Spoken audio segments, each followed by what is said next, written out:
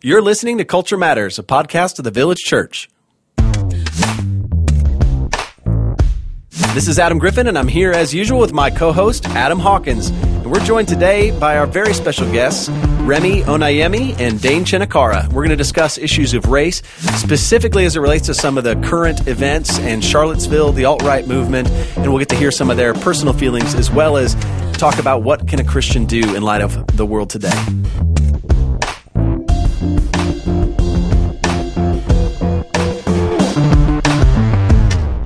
Remi Onayemi is a groups minister here at the Flower Mound campus, and she's helped our church think specifically about the issue of race. She's even led a recent lunch panel with our elders and their spouses on this topic. Remi, real quick, how did that go? It was fantastic. It was very encouraging, just the feedback we received from the elders, and I think that they found it beneficial based on what they said. So it was great. That's great. I heard great things about it. Similarly, we're joined today by Dane Chinakara, who's a covenant member with me at the Dallas campus, and he's joined me in several conversations with some of our elders and some of our other people at the campus to think about this issue specifically. Dane, how are you? Doing great. Thanks for having me. Good. I'm so glad you guys are here. So let me set up the conversation a little bit. This wasn't the podcast we'd kind of originally planned, although this is certainly a topic we care a lot about, and we've seen it in the news a lot lately. So we wanted to make sure that we had set aside some time to talk about race specifically. That's the reason we have in the room the people we do, because I love what Remi has to say about this. I love what Dane has to say about this. I sometimes love what Adam has to say about things. He always has a lot of opinions that make me think. But race continues to be a major topic of conversation in the United States, and is, in particular, almost the name of the city, Charlottesville, has kind of become a buzzword lately. When you say Charlottesville, you kind of associate it with an alt-right protest, counter-protest, the woman who passed away tragically, what happened there, and then what has been the aftermath of that. Connected with that might be monuments to the Confederacy. Even here in Dallas, there was a city council vote to remove Robert E. Lee statues downtown. Anyway, we want to talk about all these current events. We want to look at specifically today, how can a Christian respond in the midst of this? What can a Christian think in the midst of this? And then how do we go deeper? So before we go deep, let's start at kind of a top level and let's talk about racism in general. I would love it if anybody here feels like, hey, this is the way I personally would define racism for us. And one of the reasons I want to start there is I do feel like a lot of people at the Village that I've talked to think they know what it is in other people, but do not see it in themselves, if that makes sense. I've talked to a lot of people who think, yeah, racism is a big issue, and a lot of people don't think they're a contributor to it. And I think it's maybe a little bit broader than what most people think. Like, what is racism? I will do my best to answer that. I think of it in my mind in two different components. So I think about racial prejudice and racial bias, which we often say racism, and that's what we really mean is we're talking about prejudice and bias, which I think all people can have. And then racism, I think about systemic racism and how people in positions of power can infiltrate institutions, et cetera, with systemic racism. So I think racial bias and then I think racism, but that doesn't give an exact definition. I would say that sociologists, at least the sociologists that I've been reading, seem to define racism as a power structure. And yeah, that's really helpful. Yeah. I don't know if you guys have read Divided by Faith. Maybe some guys have read that. Remi, you've read that. One of the things it talks about there is that we live in a racialized culture, that like it's not just racism, this power structure that exists, and the idea that I think my race or any race is more important or more valuable or more powerful than others, or some people have less meaning. But racialized culture kind of takes that to the extent of saying everything in our culture is colored to some extent by either historically or currently what we think about race, stereotypes, assumptions we make about people. And I love what you talked about there in the systemic idea of racism and how it's not just individuals who have particular opinions, but some of the systems we have set up in America. So let's talk about why and how racism is a sin, like what is wrong with it, what the Bible has to say about it. I love to, Adam, our resident pastor in the room, somebody comes to you and says, hey, I feel like there's racism in my heart. I want to deal with it. I want to get this out, or I confront the sin of racism, or even collectively, how do we look at that as a culture? Is racism a sin, and why? I think you maybe asked me 14 questions in that string right there. I was trying to give you enough time to think of an answer to one of them. I appreciate that. Let me just start out with the first one. is this first we just have to address, is racism a sin? Yeah. Yes. And I don't know that that's a controversial position within our church and with the majority of Christians. I think there's other follow-up questions to have, like, do we treat it differently? Are we serious enough about it? And those kind of questions. But just first and foremost, racism is a sin. I think the second thing to say is it's not an unpardonable sin. So if somebody does come and say, I sense racism in my own heart, or maybe even comes with a racist opinion, I think, or belief system, I think it is the job of the Christian to respond, and respond in a way that's engaging and winsome and loving, and that, like we would anybody who came to us with any struggle or sin. Yeah. Now, you've got to nuance that by saying, based on particular sins, there are things that are helpful. Like, there's different responses in terms of nuance, like what's helpful to respond to. I don't mean that in terms of levels or something. Sure. But you're not going to. Yeah. Anyways, we can get into that. So with racism, if somebody comes and says, "I'm racist," or I sense racism in my heart, I think we do what we would always do, which is to say, "Man, are you serious about repentance? And what is repentance from this particular sin look like?" Now, when you start talking systemically, and you start talking about institutionalized racism, then you get into something that's more difficult, right?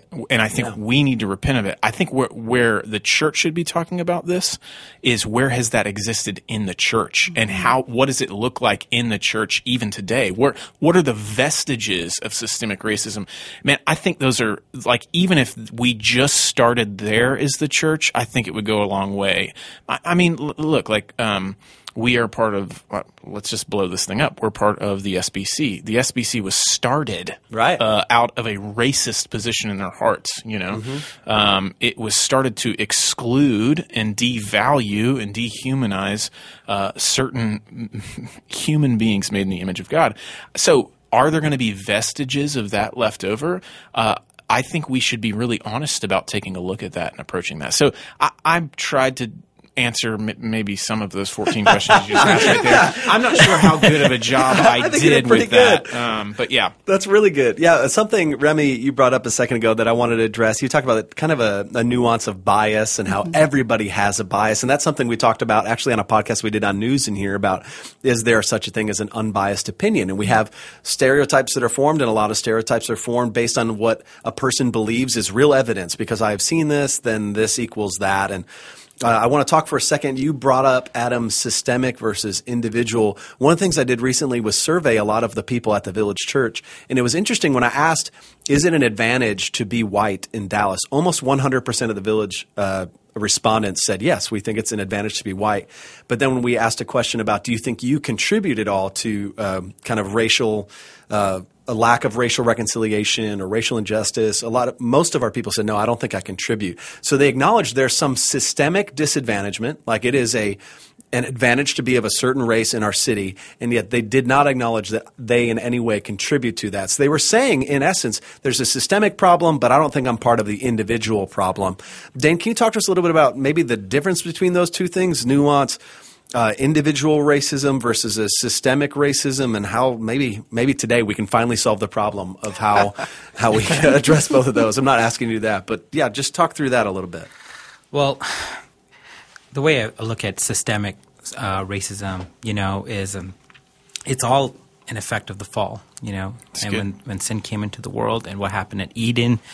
The world was broken, and everything that we know, art, relationships, our will, everything was broken. And so this racism is part of that brokenness. And so coming from that, if we don't acknowledge that, this can be systemic, and it'll just keep going and keep going and going. And if it's not resolved and we're not confronting the issue, it'll just keep going. And so what you're having is sometimes those people who are saying that they don't contribute to this, sometimes it could be part of some indoctrination. It could be that their parents probably brought them up not thinking that they're introducing racism, but they're just teaching them what they know, and they don't know any better. And the kids are just indoctrinated and And a lot of that will not be challenged until members, like all of us, we respond and we confront those issues and we say, hey, I think you have a blind spot here, and I think you need to take a look here and see if this is something that you need to work on, and see maybe there is some kind of contribution you have made to this. And so individually, it's more like if you see racism and you're not doing something about it, you're being passive, then you are sinning individually, on an individual I think basis. helping our people understand the difference between, there are systems that are broken and everyone does have bias. And just because you don't consider yourself a racist doesn't mean you're part of the solution, which is a need for breaking down barriers between people, which is what the gospel does, right? Is the gospel is something that reconciles not only man to God, but man to one another. And so if we see the gospel at work in a diverse city, then you would think what we would see is diverse neighborhoods and diverse workplaces and diverse churches. And instead what we tend to see, and this maybe is evidence of the systemic issues that still exist, maybe it's vestiges, is that you kind of see still neighborhoods that are pretty homogenous. Different parts of the city are different racial divides. And you see that in some workplaces, but certainly in churches. You'll see churches that tend to be one ethnicity or another. I know for a long time you were at a majority Indian church, correct? Right. And I've been at majority white churches my whole life. I don't know your full church background, Remy, but maybe you were at a majority black church. I grew up at a majority black church, and then in my adult life, I've been in predominantly white churches. Okay. And so we have, even some of us in this room, we've lived that example of like there's been some reason why people have it's either self-selected or there's some systemic reasons why people have been divided. By neighborhood, it'd be nice to say this was self-selecting. People wanted to live apart. But the truth is you can look back at our country and the history, and there's been governmental decision-making and local decision-making that said, no, these races will live here and these here, that we still live in the results of that, if not the perpetuation of that today. Do you think, and Adam, let's come back to you because you've addressed this really well on sin already in my first 14 questions. Yes. But do you Thank you for that, by the way. Yeah. I'll make this really simple. Okay. Do you think we treat racism as a sin differently than other sins as a church? So I think one of the questions we have to start out by asking, here's what's difficult with this conversation. We cannot shy away from the fact that historically people have used warped theology to support racism. That's true. And so, even in the first question of is racism a sin, I think we need to you have to start by building a systematic theology of who man is and what God calls us to be. And I think when you look in the scriptures and you're honest about what the Bible says about human beings, it says we're all made in the image of God. There's no distinction there. And then you see even God in the promises he makes to Abraham, he says, through your line, I'm going to bless every nation. He's talking to everybody, right? Yeah. There's no racism in that. He's choosing a particular bloodline to accomplish his purposes in the Old Testament. But then in the New Testament, what we see is Jesus says he comes to save the world, not to condemn it. The definition of the world is what? I hope it's obvious, but it's everybody. Yeah. You have just very clearly stated there when it comes to salvation, there's neither Jew nor Greek. You see over and over again in Paul's missionary journeys and going out to the Gentiles, who would have been seen by the Jews as a different race, basically, a different people. They wouldn't have used that term, but a different people, different tribe altogether. You see these people being reconciled unto the Lord, the Gentiles as well as the Jews, right? And so you do see this fulfillment of saying, there are differences between who we are as a people, our languages, our cultures, in effect. But when it comes to the Lord, we are to love one another a certain way. I mean, it calls the church to be this different sort of place. And then obviously in Revelation, we see that every tribe, tongue, and nation will be worshiping together. Right. And that is a really beautiful picture of reconciliation and all this brokenness. And as Dane was saying before about just the about racism being a product of the fall, you get to see this beautiful fulfillment of every tribe, tongue, and nation now coming together under one banner, arm in arm, worshiping the Lord together. And so I think it's really important to start there because of the ways in the past the Bible's been used to justify some racism, which is, I mean, we could spend time talking about it, but honestly, it's bad theology. I'll just say that. And then your second question is, do we treat racism differently than other sins? I think I would love to hear from Remy and Dane on this a little bit. I think there is a way the church, in some ways, has ignored it. Okay, because of racism. Okay, and then I think there's some ways the church has ignored it because of fear, and then I think there's some ways the church has ignored it because of just ignorance, right? Of just not knowing what to do or what to say, and so do we treat it differently than other sins? To be honest with you, it's perplexing how little the church actually talks about it. That's what I'll say. And what we've seen is that when you talk about it even just a little, you know, once a year in a prayer service, we talk about racial reconciliation. Right. Hopefully we're doing better than that. But I'm just saying, by experience, what we've seen is like, it seems like everything explodes. When people get really fired up, and basically you're dedicating one service a year. So it's sort of interesting to me. We typically, I think the church typically remains pretty silent on the issue, if I can be honest. How have you guys felt about that, Dane and Remy? I have so many thoughts and so little time to talk about that. But I will say, in my experience, so I've come to the South from Chicago, and my experience since I've been in the South is if you ask a Christian, do you ever struggle with lust or anger or pride or any of those things, they will typically readily admit, yeah, I struggle with those things. It's sanctification is a process. If you ask, do you struggle with racism, the sin of racism, most will say absolutely not. No, never, right? Because I think they're thinking about the KKK. They're thinking about the alt-right. They have been taught, I love what you said earlier, Dane, about their indoctrination. They have been taught that is what racism is, and they don't realize that it really is just at its root, it's pride, and it's the sin of partiality, and then there's also deception involved. In Ephesians 6, it talks about that we don't wrestle against flesh and blood, but against principalities, etc. And so I think what the enemy loves to do is to keep people deceived into thinking, I am not a racist. I never struggle with this issue. Therefore, I'm comfortable in my ethnically homogenous church, and I don't really have to step outside of my comfort zone because I am not a racist, and I have five friends of color. Right. So that's one thought. Let me ask you this, because I know what your answer is, and I think it's fascinating. One of the things we've said as a church is one of the ways you can do something here is make friends with someone who's a different race than you. And when we say that in a mostly white church, we can excuse actual action by just saying, well, if we're all friends with somebody who's different than us, then we're all right. Yeah. Have you experienced or been inundated as like people's one friend who's not white? Oh, my goodness. I sometimes wonder if people want to be my friend to ease something internally of saying, okay, I'm not a racist. See, I'm good friends with Remy. And that's difficult. But then I also have friends that I believe actually love me as their friend and want to get to know me, not because I'm an African-American woman, because they want to know who I am. So, yes, I see that a lot. Yeah. Dane, how has this felt for you, man? Do you feel like the church is addressing this often enough, well? Yeah, I just want to tag on to what she was just saying as well. Sometimes that is a struggle of being a minority in the village church, right? Is like people don't want to look like they're racist, and so they might, as a token, be your friend. But how deep do you know me? And do you really care about my wife? Do you really care about my kids? Do you really care about where I came from, my experiences? Do you care about who I am as much as, let's say, people who are from my ethnic background share? And we gel really well. And I badly want to believe that the gospel can redeem these things. And like Remy was saying, I do have friendships within the church, like you and Jonathan, like who have taken deep interest in me and my family, and have shown me that I'm not such a token. And so, and to just to add to that, I want to kind of say what Bo Hughes said just a few months ago, that we have to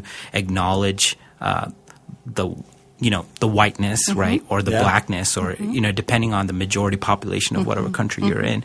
And so he mentioned normativity, white transparency, structural advantage. These are things that people of the village, we need to, like what you're saying. Hey, I don't think I'm contributing to this. They're in denial of these three factors, I would say. So, well, let's stay personal here and let's talk about some of the current events. So recently on the news, we saw what happened in Charlottesville. Maybe you saw pictures or videos of people carrying torches and marching and counter-protesting, and a man driving a car into a crowd of people. I just want to hear, before we get into kind of what do Christians think about this and what do we do, just how did that feel? What was the sense in you or in those you talked to as you walked it, knowing that like not all of us have the same mind and the same view, which is kind of why we talk about this. Yeah. But what resonated with you when you were watching that? Absolutely. So I was in Virginia. We had gone to the African American Smithsonian Museum for a friend's birthday, and we were living in Virginia, and then we didn't know what was going on. And I'm going to share this, but I was crossing the street to join some friends, and I remember there was this older white gentleman in his car, and I was like coming close to the car, and he looked petrified, like he thought I was going to open his car door. And I was like, "What?" I was just like, "What in the world? Why is he looking at me?" And then we got in the car, and we saw all of the things that were happening, and we learned it. What was interesting, and I noticed that the three of us that were together had a similar sentiment. One, we thought that was horribly tragic, like many events that have happened in our country, horribly tragic. I think for many, it began to awaken in them and help them understand that racism is still an issue in this country. Many were trying to make me believe that because we had an African-American president at one point, that racism had gone away. And, it felt like gaslighting, if you know that term, and when you're doing counseling and people try to tell you, everything's fine. What are you talking about? So that's what it felt like. But another thing that is harder to say and maybe hard to hear is that I feel as though when these issues begin to impact my white brothers and sisters, meaning it negatively impacts white people, then churches begin to speak out and say, hey, we've got an issue here. We need to pray. We need to get together. Dallas is an example of that. The Dallas police officer shooting, which was horrific. But then people began to see this is an issue. I think Charlottesville is like that as well. The sisters that I was with, all of us, we weren't shocked by that because of so much that has been happening in our country. But there were some who were shocked because it hadn't been happening to people who were white. Yeah, that's very interesting. Let me ask, this is helpful for me. So, in other words, there's a sense in which this is a part of a narrative there's a history here. Yes. So you see a Charlottesville, and it's not that you look at it and you're saying, wow, that's deeply tragic. You're saying that. It's not that you look at it and say, wow, that's deeply troubling. You're saying that. Yes. But you're saying it makes sense given the history that I've lived, that I see, that I acknowledge. Well-documented patterns in history. That's right. Where you're saying maybe your white brothers and sisters are ignorant, or for whatever reason, it's more like, oh wow, this is happening, and so for you, it's sort of like, well, of course it is, and for them, it's like, I had no idea, or something like that. Absolutely. Okay, that's helpful. Yeah. What about you, Dane? When you're seeing these things on the news, and I think your perspective might be really helpful for us, knowing that, like, hey, Adam and I are both white men. Remy is a black woman. So when we see these things, sometimes we get caught up in kind of the historical narrative of this is a white and black thing. But you bring a perspective of somebody who's of Indian descent, and you get to see stuff like this on the news. What are you hearing? What are you seeing? Sure. Well, when we think about the alt-right, when we think about the white nationalist supremacists, I don't want to pull them all together, but you know what I mean. They're also themselves, they validate themselves or propagate their ideas by sometimes even creating the pseudo-spirituality or pseudo-religion, sometimes even bringing up Christian ideals to validate their agenda. And yet they don't want to follow the Christian ideals of loving their neighbor. Right. And having compassion. And so with that being said, I personally have not been affected as, let's say, an African American would be affected personally, right? But the fact that I know that it exists helps me wonder if this is prevalent. And I wonder if this is just going to keep going. And if that's the case, will it be prevalent in schools? And my kids are in school. Is this going to influence my kids? And now it's going to instill fear now, in me and my wife and my family. That seems like such a theme in so many things we talk about is the Christian response in the not in the godly response, but the opposite is fear, or in some people, shame. Maybe they feel a bias in their heart and they feel shame, or maybe they see bias in other people and they feel fear. But that, to me, those can't be the godly response. Like, we never see that in the gospel. Is the Lord doesn't show up and say, okay, guys, be afraid and be ashamed, or hey, feel guilty about this. But he does call out sin. He does say this is wrong. He does do the opposite, where he points to, like, who is your neighbor? Well, it's not who you would think. And you think, like, being this one race or being this one group of people. You think you're better than other people. You're not. We are all in the same boat. We are all in need of a Savior. We are all in desperate need of the gospel. Before we kind of get to what can Christians do and close out, let's talk for a couple minutes about something you mentioned. We've mentioned a couple times the alt-right movement. And people, I assume most people who are listening have probably heard the terms alt-right movement, white supremacy. I think we've already done a good job explaining those are not the only versions of racism in the world. And if you're not a member of the KKK or a member of an alt-right movement or a neo-Nazi movement, then you are free from racism. But that is absolutely something I think our people struggle with. But what is the alt-right movement? Where does it come from? Where does it start? Can anybody help me understand this? First of all, I think I don't know if you guys are experts in it or not. I'm not. I will say I know it is not a monolith. There are lots of different perspectives that are represented. There are some that are white nationalists, are KKK influenced, are in the family tree of the KKK, or Nazis, and all. So there's sort of this disparate deal. But then you also have people who are they think that it's more ethnocentrism. They think, well, Western values are better than anybody else's values, right? So and you even have they call it the alt-light, which is not the alt-right. It's they hold to some of those like nationalism and some of these kind of ideas, like we got to put America first in a sort of darker way. I don't know how to flesh that out perfectly, but you have lots of different voices. The one thing I will say is that I'm going to go out on a limb and say none of them represent the Christian perspective, right? Which I think is just helpful to know. Here's why. Almost all of them, right, are nationalistic. Almost all of them would say either we need to look at our people first in the country, or we need to look at our people group first. And they might not say that out of racism, but just say, hey, it's not, whatever, some tribalism or something like that. That's not Christian. It's just not. What's interesting to note in the little bit of research I've done is some of the bigger voices in the movement, whether racist or not, or outright racist, I should say, or not, they really, really want to make inroads into the evangelical movement. Some of that is because however, we can debate the numbers all day long and what they mean and what the term evangelical means, but over 80% of self-identified evangelicals voted for Trump.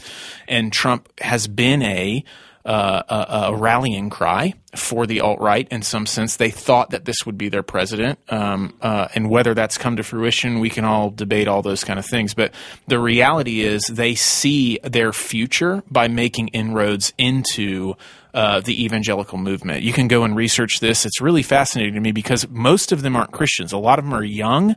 A lot of them have this sort of European identity movement thing happening, and they don't see They don't like evangelicals for the most part because evangelicals have softer. This is just the statistics and polling, have softer stances on things like immigration, which obviously they're against immigration if they're nationalists and stuff like that. So, but they want to make friends with evangelicals. And personally, what scares me about that is just the history of evangelicalism, some of the strains of racism we've seen in evangelicalism, and how these lines are already starting to get blurred. And there's lots of things we could say here, but I think it's something we need to be cognizant of and careful of. Sure. So, I don't know if that. No, that's great. And they sound like a dangerous group too. They're not necessarily like embracing mainstream conservatism. No. They're like an off group. Yeah.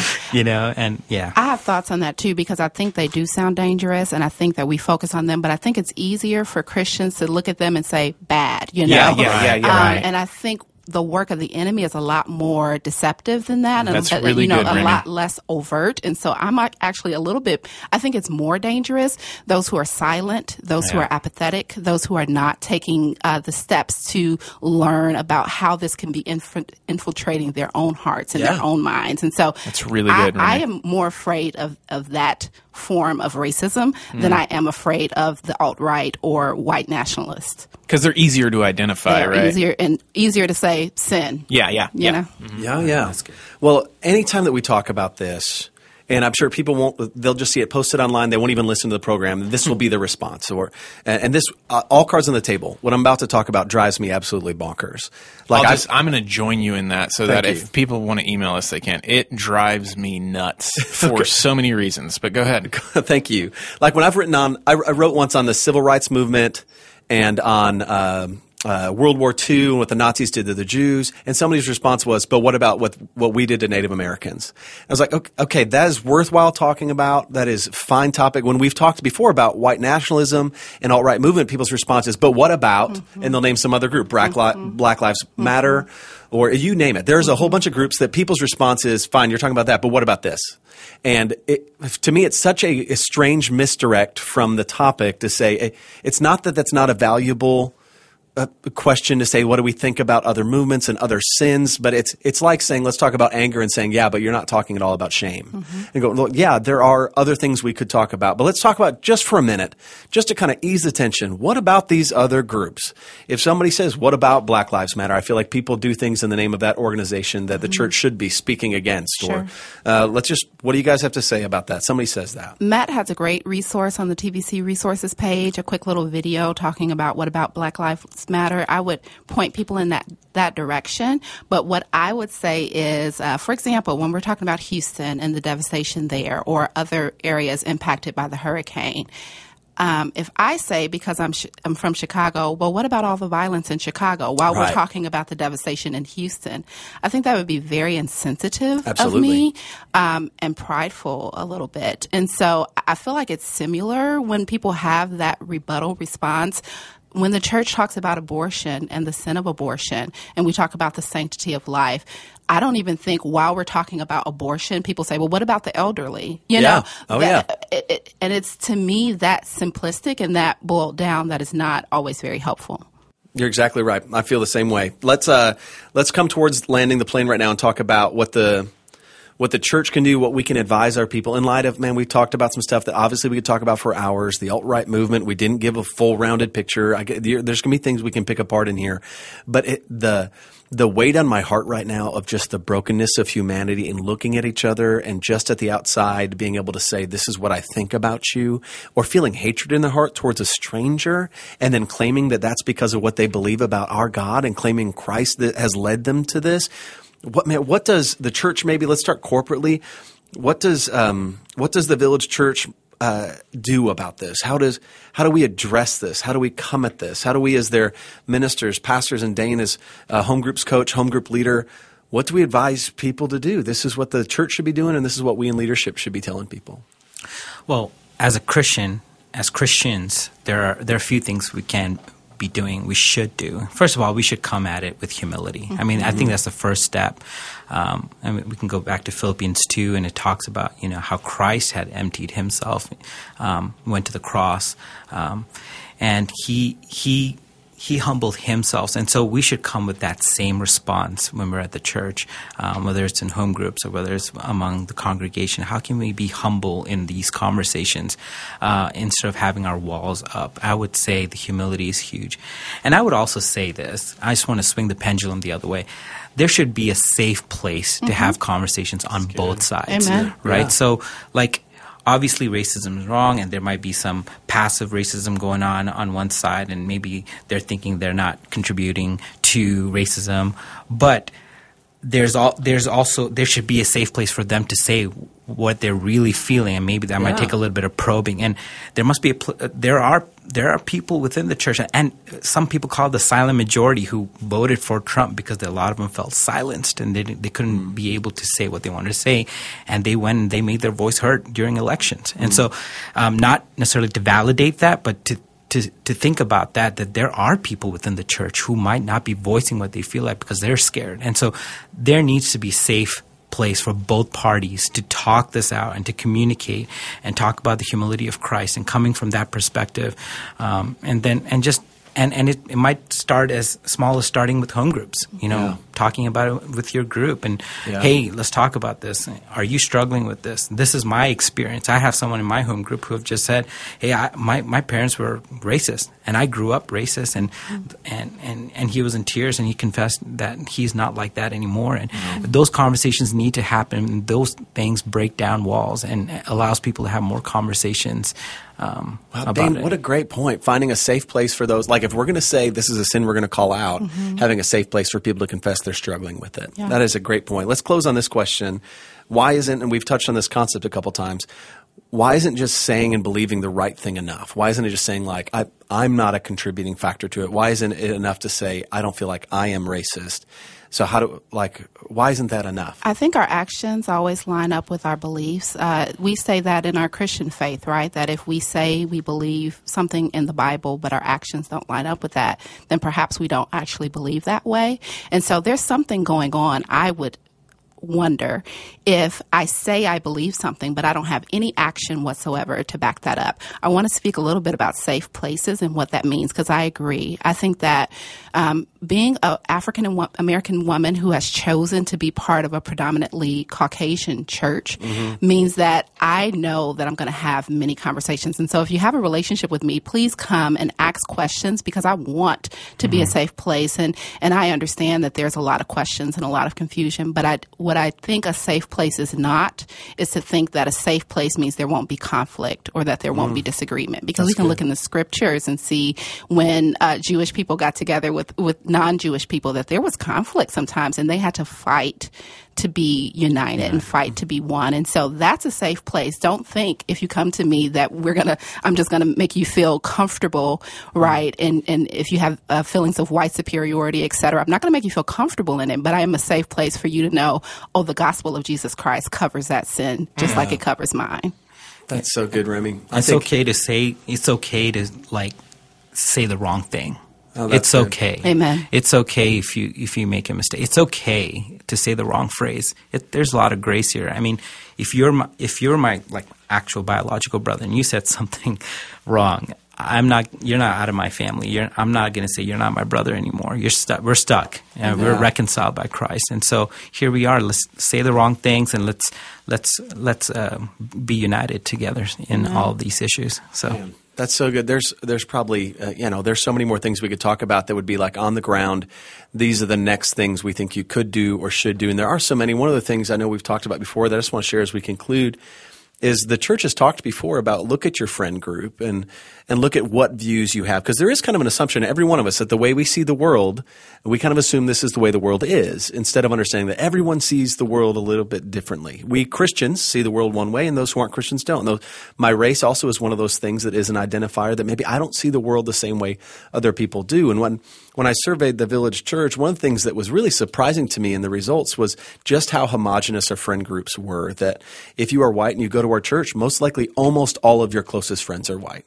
And if you are a minority and you go to our church, it was very similar. Like most likely you're one of very few of your race and your closest friends, that we travel in a very white culture. And that the way we think about this, if we were talking to, the Chinese Baptist church around the corner or the Mexican Baptist church around the corner, maybe completely different viewpoint on the same topic, coming from the same Bible and living in the same city. And so saying, how can I broaden my horizons? Not by just saying I have a friend who's not the same race as me, but by saying I have entered into a conversation, like you said, and you said that I hope is a safe place, but does not mean we will see the things the same way, we will agree the same way. But in order to understand how big the divide is, and then to say the gospel is what says can break down barriers between any people.